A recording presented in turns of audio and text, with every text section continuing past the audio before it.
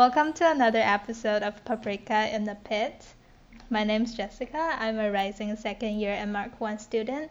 I'm Joshua, MArch 1 student, year 2. I know you did your undergrad in Singapore, right? Yeah, I'm Singaporean. I went to Taiwan for international school when I was 11 to 13 or something. But yeah, coming to America has been a completely different experience, given that it's not Asia and definitely not as familiar as Taiwan and Singapore would be. Right. And you did your undergrad in Canada? Yeah, I went to University of Toronto and I did like 2 years of high school in Canada as well, like prior to that. So that's some prepping before I came to America. But I was still like, a little bit scared, I'd say, before coming here because everything is saying like things are still different. Canadians are so nice, but like Americans are like a little bit more intimidating. I don't know. I was just like pretty worried at the beginning, but it went away really fast. But I didn't know you went to Taiwan for your middle school or something. Yeah, it was this really short period of time when my parents relocated to Taiwan for their job.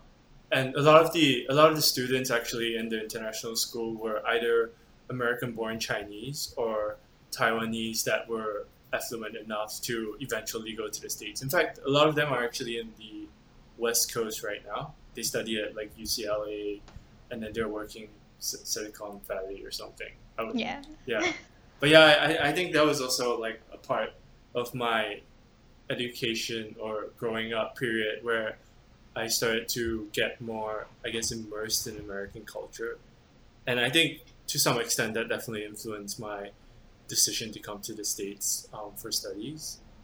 And I thought it would be easy, because culture is globalized and Americanized. And so I thought when I came to America, it would be much easier than it was in terms of like relating to people and talking about common topics. But I remember like the first few weeks, I really couldn't like get into conversations with the Americans or like other people because like I really didn't know how to follow up what they were saying. Like some music, some cultural references were completely like I had no idea what they're talking about. I don't know. What about you? What was your experience like when you first came to Yale?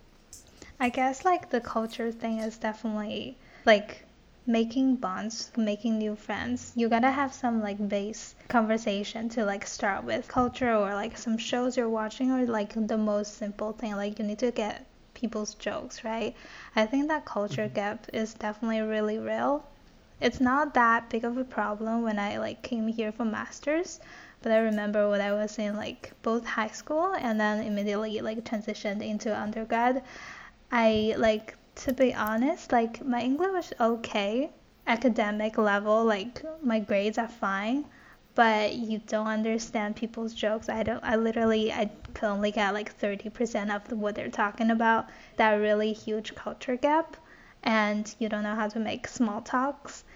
I remember I was like super confused at people saying like how's it going? I'm like, is that a question? Or what's going, you know what I mean? It's like I wasn't taught that. For example, I don't know if Singaporeans say that when they like say hi or something. We weren't taught that in school. And I Mhm. started like watching YouTube videos and honestly that's how I learned English. And also I learned English through watching Friends. I watched Friends over like 8 times the whole 10th season. So just like small things like that really confused me at the very Yeah, beginning. I think for me it was how are you? Like how are you was like it's like a greeting, right? But for the first few months, I really thought that like I was supposed to share personal stuff about what was happening in my life. Um, I don't know. Um, The internal struggle that Josh has never revealed to people. I think honestly, me coming over to America with my girlfriend helped a lot because like we talk about the experiences that we have, and then we kind of like wise each other up about like what the different cultural differences are. Yeah. So it definitely helps, I guess. How's your experience different from your girlfriend's? Because I know she's in NYU, right?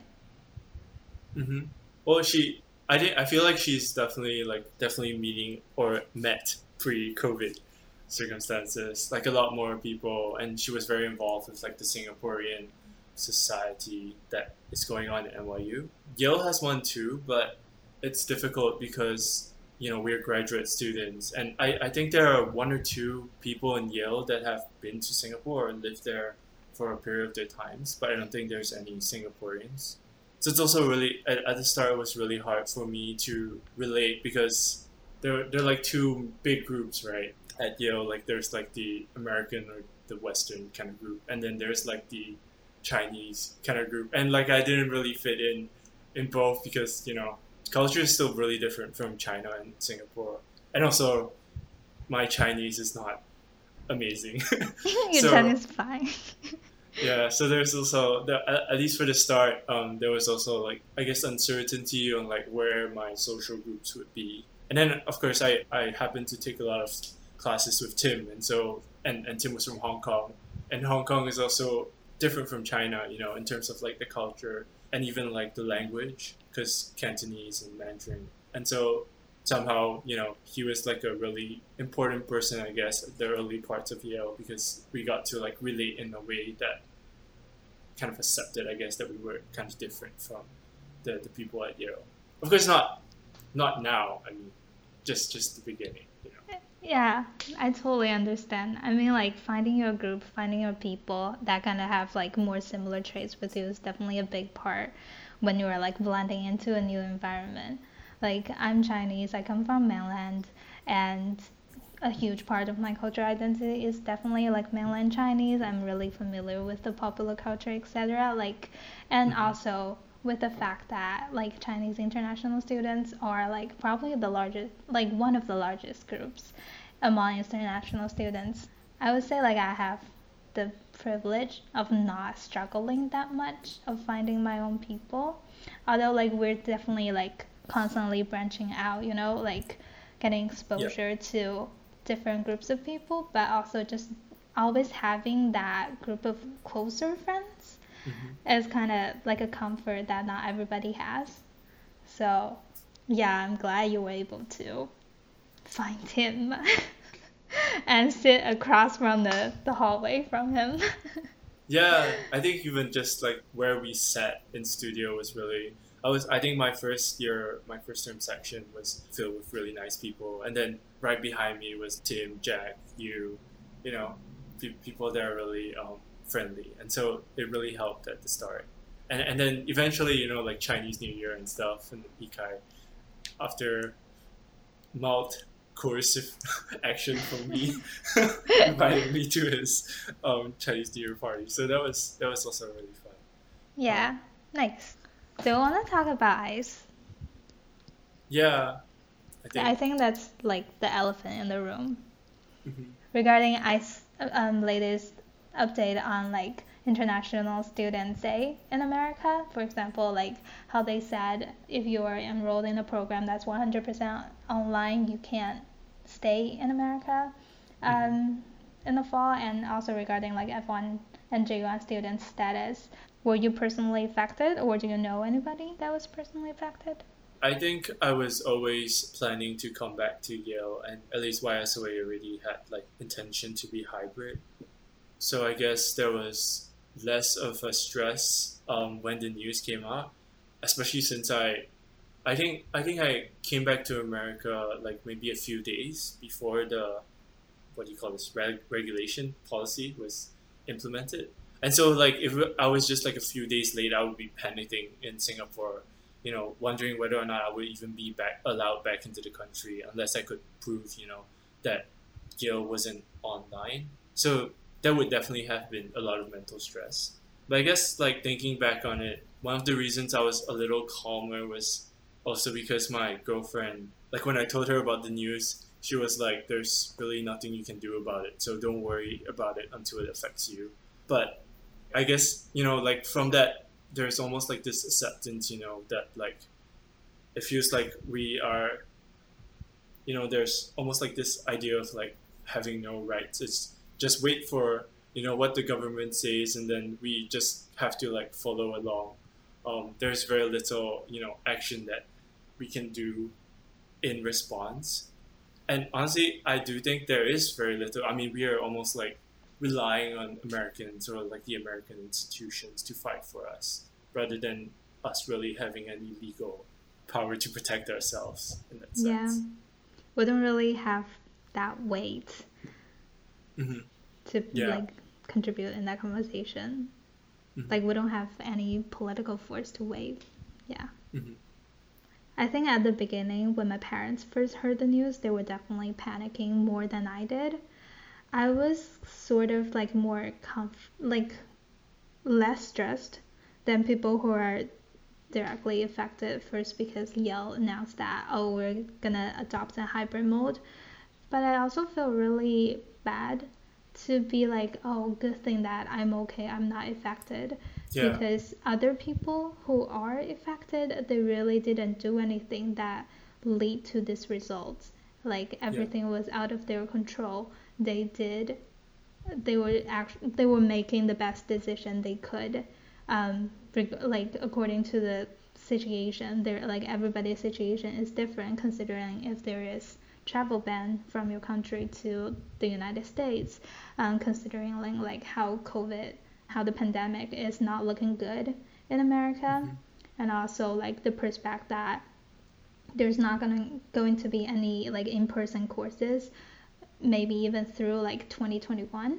And considering that like in-person courses are such a big component in architecture education, like can you blame anybody for making the choice to like back to a potentially like safer their homeland, Yeah. where they don't have to worry about like say rented houses or like their stay, their legal status, and then that like everything is out of their control. And for some reason I didn't I feel like I was kind of like waiting to see how the situation turns out. I did the bare minimum, and that ended up to be like one of the people to be in like the best scenario possible.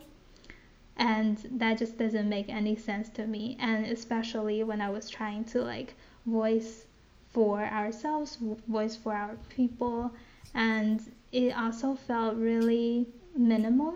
That was the most I could do, but it also had very little political power. I feel like the best thing we could do is to like raise awareness, but how much that actually matter is another conversation.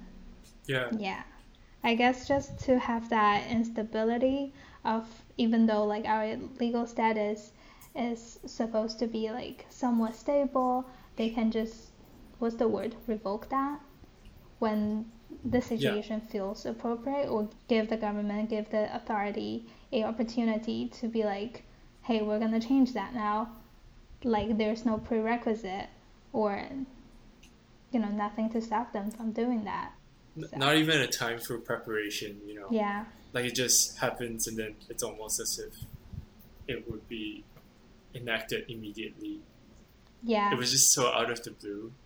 And yeah, I really agree with you that I or we were part of like this privileged group, that we weren't so affected by it because of how Yale has already decided to have a hybrid. But yeah, I really can't imagine how it would be for students that, especially in like the more crowded cities or those cities that are getting affected really badly, to be faced with like the potential, to get affected and to maintain their studies. That choice is honestly extremely difficult to make, especially when so much money is also going into the education.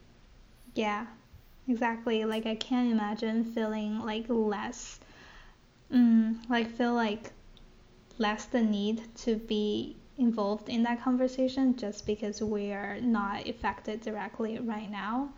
Definitely.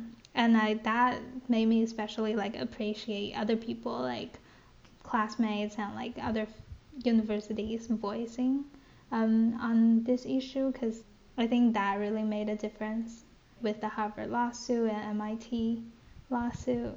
I'm really saddened to see like how this whole thing became very much a political, used a political tool. A few months prior to the election, you Right. start picking the week, right? We have no say in this country, so, but it's a good gesture. Yeah, and I guess even the fact that like, okay, I'm not super up to date. I'm probably not as up to date with the news as you are. But I think even the fact that this can be reintroduced as like an executive order or something other than what ICE has done would is also troubling. I read this article about how the government might just be regrouping, refining its strategy, which is honestly not great. It's just making that insecure. I feel like it's just making that insecurity more permanent and less subtle for everybody's position. Like either you're an immigrant, you're considered like an outsider. Like doesn't matter if you're a student or like more permanent members of the community.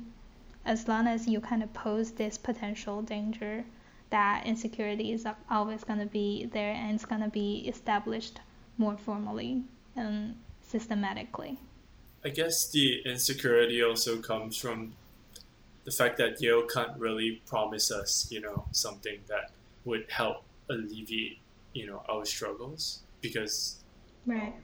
I guess that also leads to a lot of anxiety because while, Yale says that they will do their best, their best might still mean me going back to Singapore. I mean, yeah. So there's definitely like this nagging insecurity and anxiety, at least during this, tumultuous time. Yeah.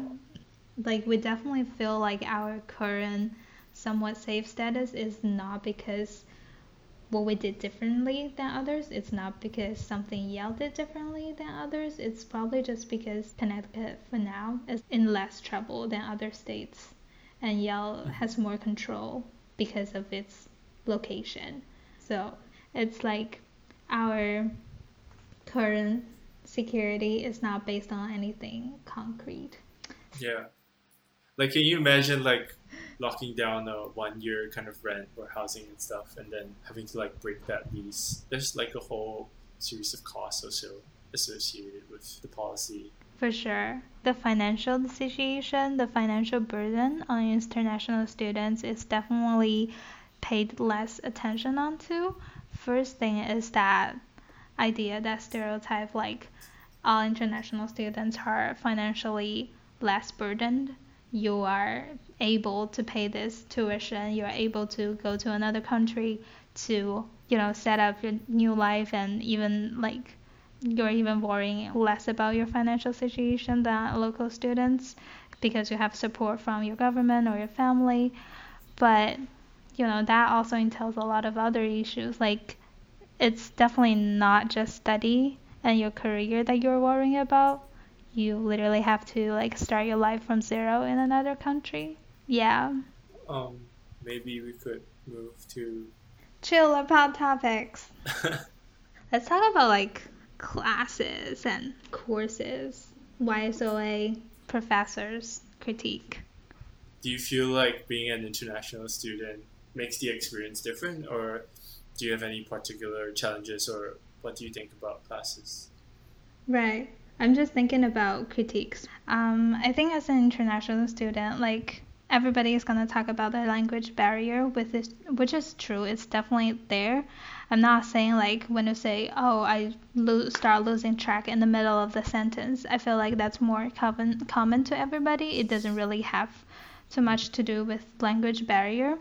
Because your thinking process is probably in a foreign language, the whole system, like your train of thoughts, is completely different, and depends on whether you are forming the language in your head in English or you have to kind of do that like double translation process. That definitely changes the way you express yourself, you talk about the presentation, and you communicate with the critic guests.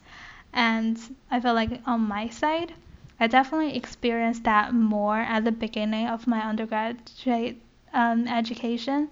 I feel like objectively speaking, I wasn't doing bad, but I was just so self-conscious, and I would judge everybody's facial expression when I'm talking.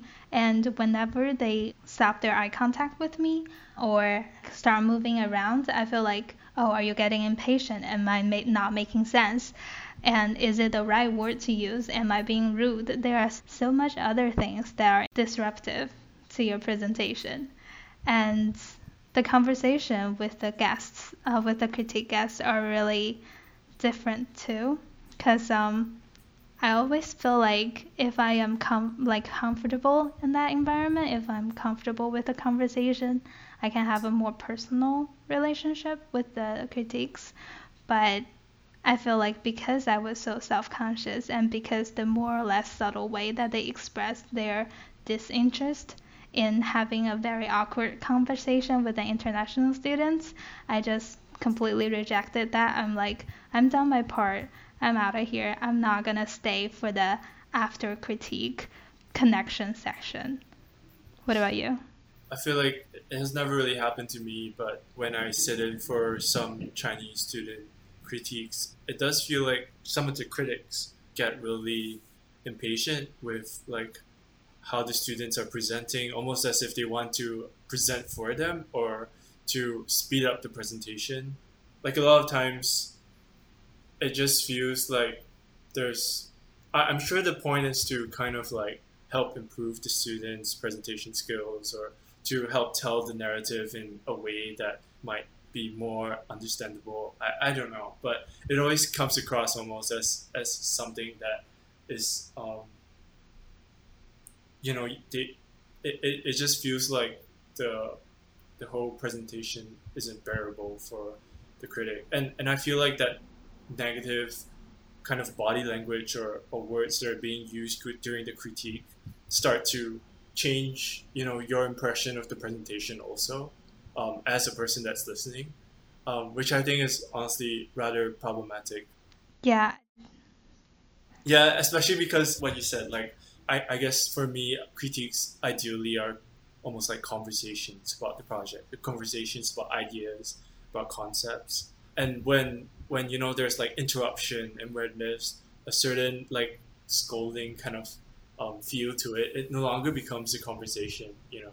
So like the experience of the critiques become very different, or at least I think, because from what I see, I guess, since I don't think it has ever really happened to me, so I can't speak from personal experience. Right.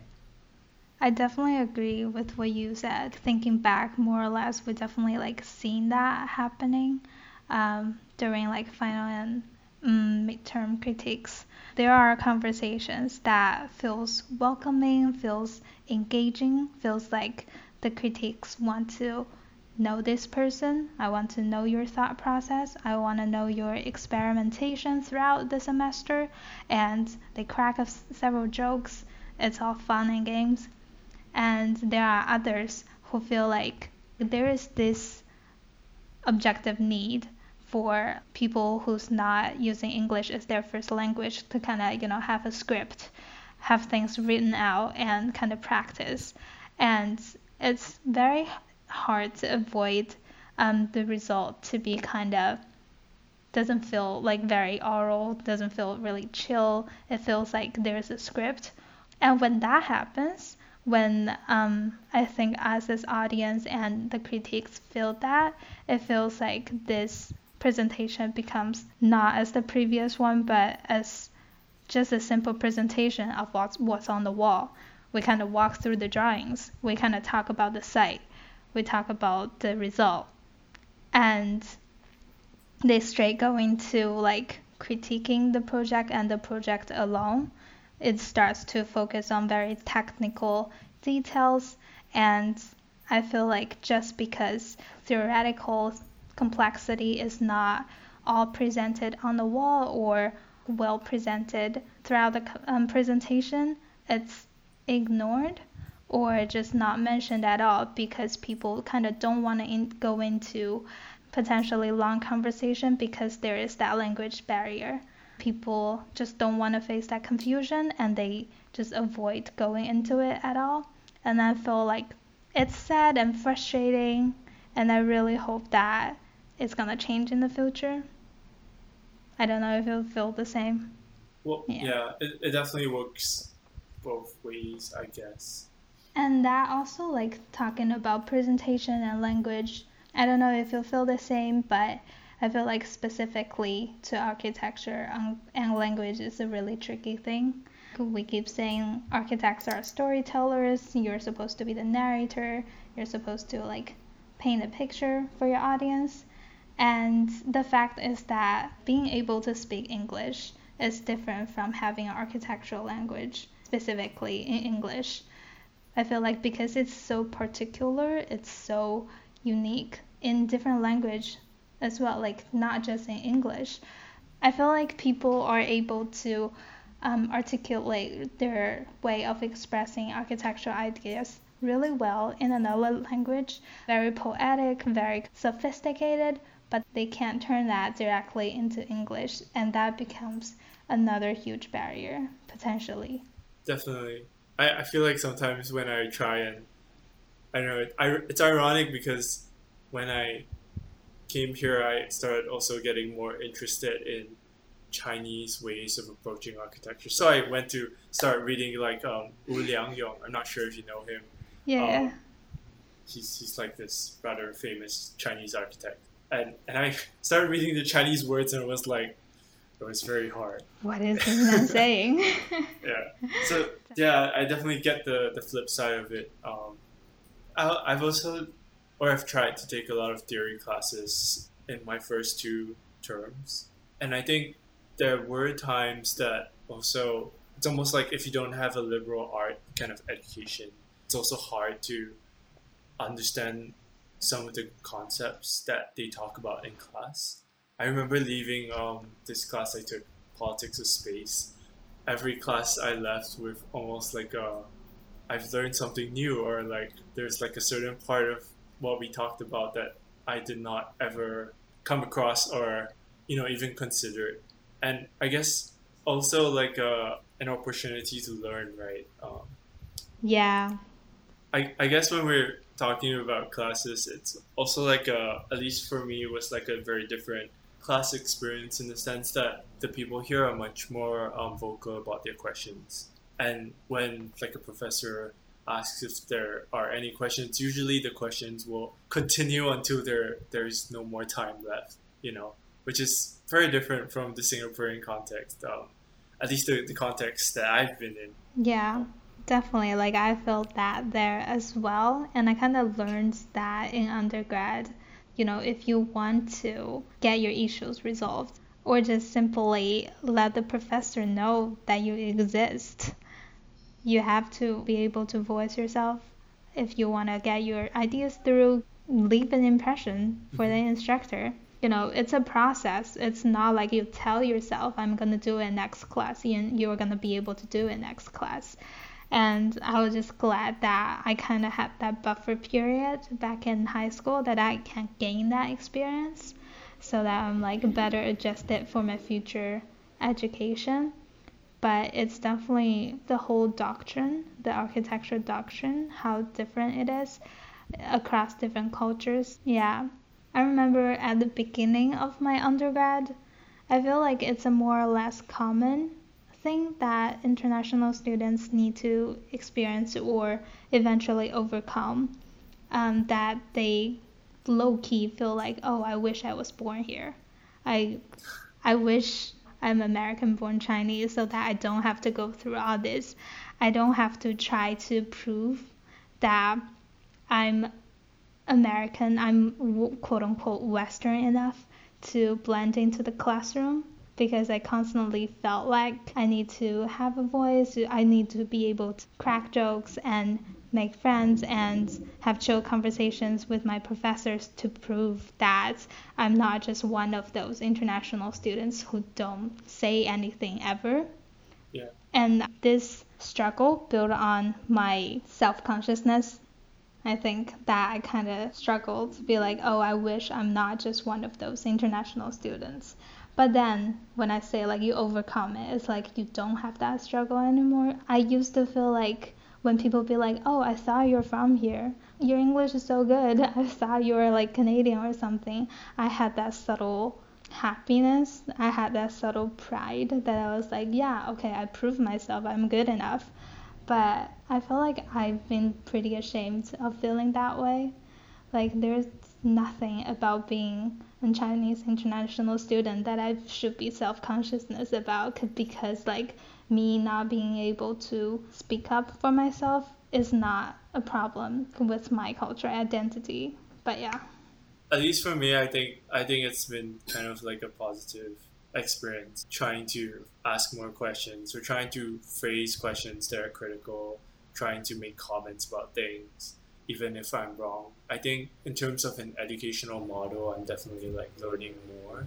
But I definitely get that there's this like a mismatch of cultural identities, right? Like because you are Chinese or I'm Singaporean, and yet we are in a completely different environment, and there is a need to fit into this cultural context. And so like our identity, I'm sure maybe not so much for me because I've only been in America for a year, but like there's definitely this pressure to fit in, and by fitting in it would mean like things like you said, like being able to speak in a way that doesn't sound strange. I don't know, I was just reading this study a few months ago about how like just the way that you talk already influences whether or not the person decides to hire you.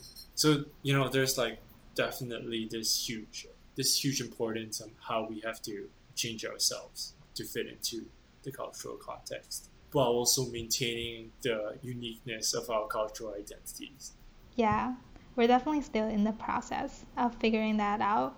And it's definitely not a negative experience. Like, I'm learning more about myself and my people and, like, both sides of the culture identity. And we don't have a definite answer, and that's okay. I was wondering whether or not you feel like in terms of jobs and fellowships or even scholarships. I was wondering what your experience was. Have you applied for any of these jobs or fellowships? And what were your experiences? But my experience that I'm always really reluctant to start my job search during the beginning of summer, because the first thing that I consider is like they're gonna reject me anyway because you don't want to deal with all the legal issues dealing with the international students. Plus, I'm gonna be a short-term intern. Plus, only gonna be able to work for like 3 months. Nobody wants to go through that trouble. Why would they like hire you when they can't just hire a local student? And that really contrasted with my experience with applying for internships back in China. Not because, say, potentially there are more jobs in China, but just because I know how to navigate the field. I know that there's no like this extra layer of trouble that I need to go through. And the fact that I get a lot more offer easier when I apply for jobs in China. That's just my experience.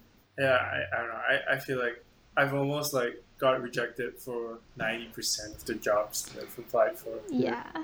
I've applied for many. I think I've applied for like 15 positions, jobs, assistantships and stuff. Maybe it's just like a really competitive environment at Yale. Yeah. But there's definitely like this difference. I've never faced so much job rejection in my life. Same. But that's also maybe just this year, you know?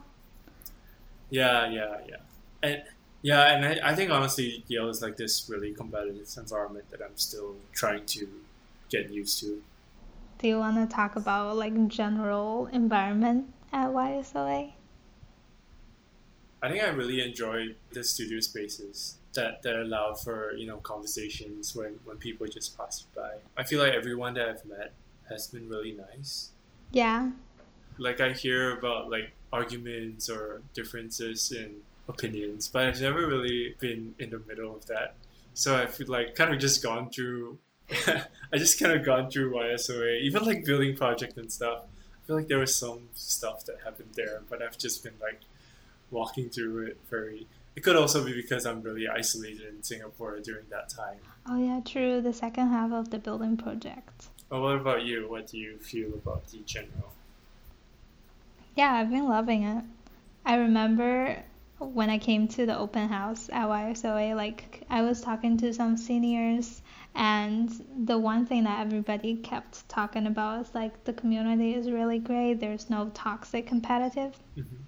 Like it's not competitive in a toxic way, but it's productively competitive. But yeah, Yeah. I don't know. I really feel like the whole place is rather inclusive. I guess it's more about us excluding. Well, like on some level, it's about us excluding ourselves from those opportunities. For example, like I know I've been in like North America for 7 years. I should be pretty comfortable with all kinds of social settings, but still, like I'd say I have a long day, I had a long week. It's that mental pressure on myself to be in that English speaking environment. Just because you're speaking English, there's different sets of jokes, different sense of humor, and a different way that you're interacting with people, and even just simply how like your voice is different when when you're like speaking Chinese and English. I'm not saying it's like a really huge burden that's stopping me from social settings, but just recognizing that it is there and it's probably taking a bigger toll on other people than me. It's a pretty, just in terms of like socializing and making connections, it's a pretty significant factor that can affect whether people decide to, come to a social event or not. Yes, speaking about language, I I don't know why I didn't think of this, but like actually, like Singaporean English is actually very different from normal English. Like we have this colloquial thing called Singlish, right? Yeah. And there are like a lot of different things that end off the sentences, like la or Yeah. xia or and these things like kind of just like change the meaning of the words we use. We cut down English or use we supplement it with Chinese or Malay, and so like I think I'm a native English speaker. My English is also conversational English in Singapore is also really different from conversational English in America. So when I first came here, I had to speak really slowly and I had to watch like everything I said because when I add in different parts of the sentence or like if I modify the way I usually speak, if I don't modify the way I usually speak, the meaning of the sentence doesn't get conveyed. And so like I think even now I still every time before I speak a sentence, I would like kind of really quickly run it through my head, so that I remember like the right or at least the American pronunciation or like the proper way of saying a sentence, which is really different from how I would say it in Singapore. And so there's definitely I guess this sort of struggle, even though it's not as big a gap as Chinese and English. There's still like this watching what I say and the context we're in. I imagine it's like a much more substantial conflict that you need to overcome because it's already built in your language system. You kind of need to like fight against it like on an everyday basis. Yeah, Yeah. I think sometimes it slips out. I mean, it's not like I feel like I'll get judged if I do speak in Singlish, but it's just like a different way of conversing. Like I remember when I went back to Singapore and I talked to my friends, it was like so natural, to to talk like the way I'm comfortable with. Nice. Yeah. Aspect of it. Like I know people who would do the same, like kind of repeat the sentence, kind of like rehearse the sentence really quickly in their head before actually saying it. And what happens is like it kind of sounds not right, and that's already like 2 seconds after someone asks you something, and they just don't say it. Yeah, So it's there's an like a everyday lag. struggle. Yeah, Mhm. and then they just awkwardly answer the thing with like, yeah. So Yeah, it's a process. Everybody has to go through that. yeah, I feel like throughout this conversation, we were both feeling like not sure about talking about certain topics because I feel like both of us are too privileged to talk about certain struggles that other members in our community are experiencing, but maybe not like us personally. And it's important, I feel like, for us to address that we're in no way like a general representation of the international student community. Everybody is going through their own struggle. Everybody's background is different. yeah. I mean, I really, really agree with that, and I feel like no matter how small the platform is. Not that I'm saying Paprika is a small platform, but like it's important to really see who is saying the things that are being said, and it's very important not to generalize certain aspects of our experience, even though some of these experiences are shared. Yeah, I don't know. I just really want to say like a lot of other international students, they're really interesting and they're all really interesting individuals and they are incredibly smart in their own language. But just because they have to go through this language barrier, you might never be able to know that. And it's important to know the fact that this exists. And us being able to talk about it is already like pretty privileged because you might never be able to understand someone else in their native language. I have a completely different sense of humor in Chinese. Who knows, you know? Mm-hmm. So that's all I want to say. Okay. I feel like we covered things. Mm-hmm. Cool. All right. Cue music. Cue music. Hit that subscribe button. Yeah. Comment below if you are an international student too.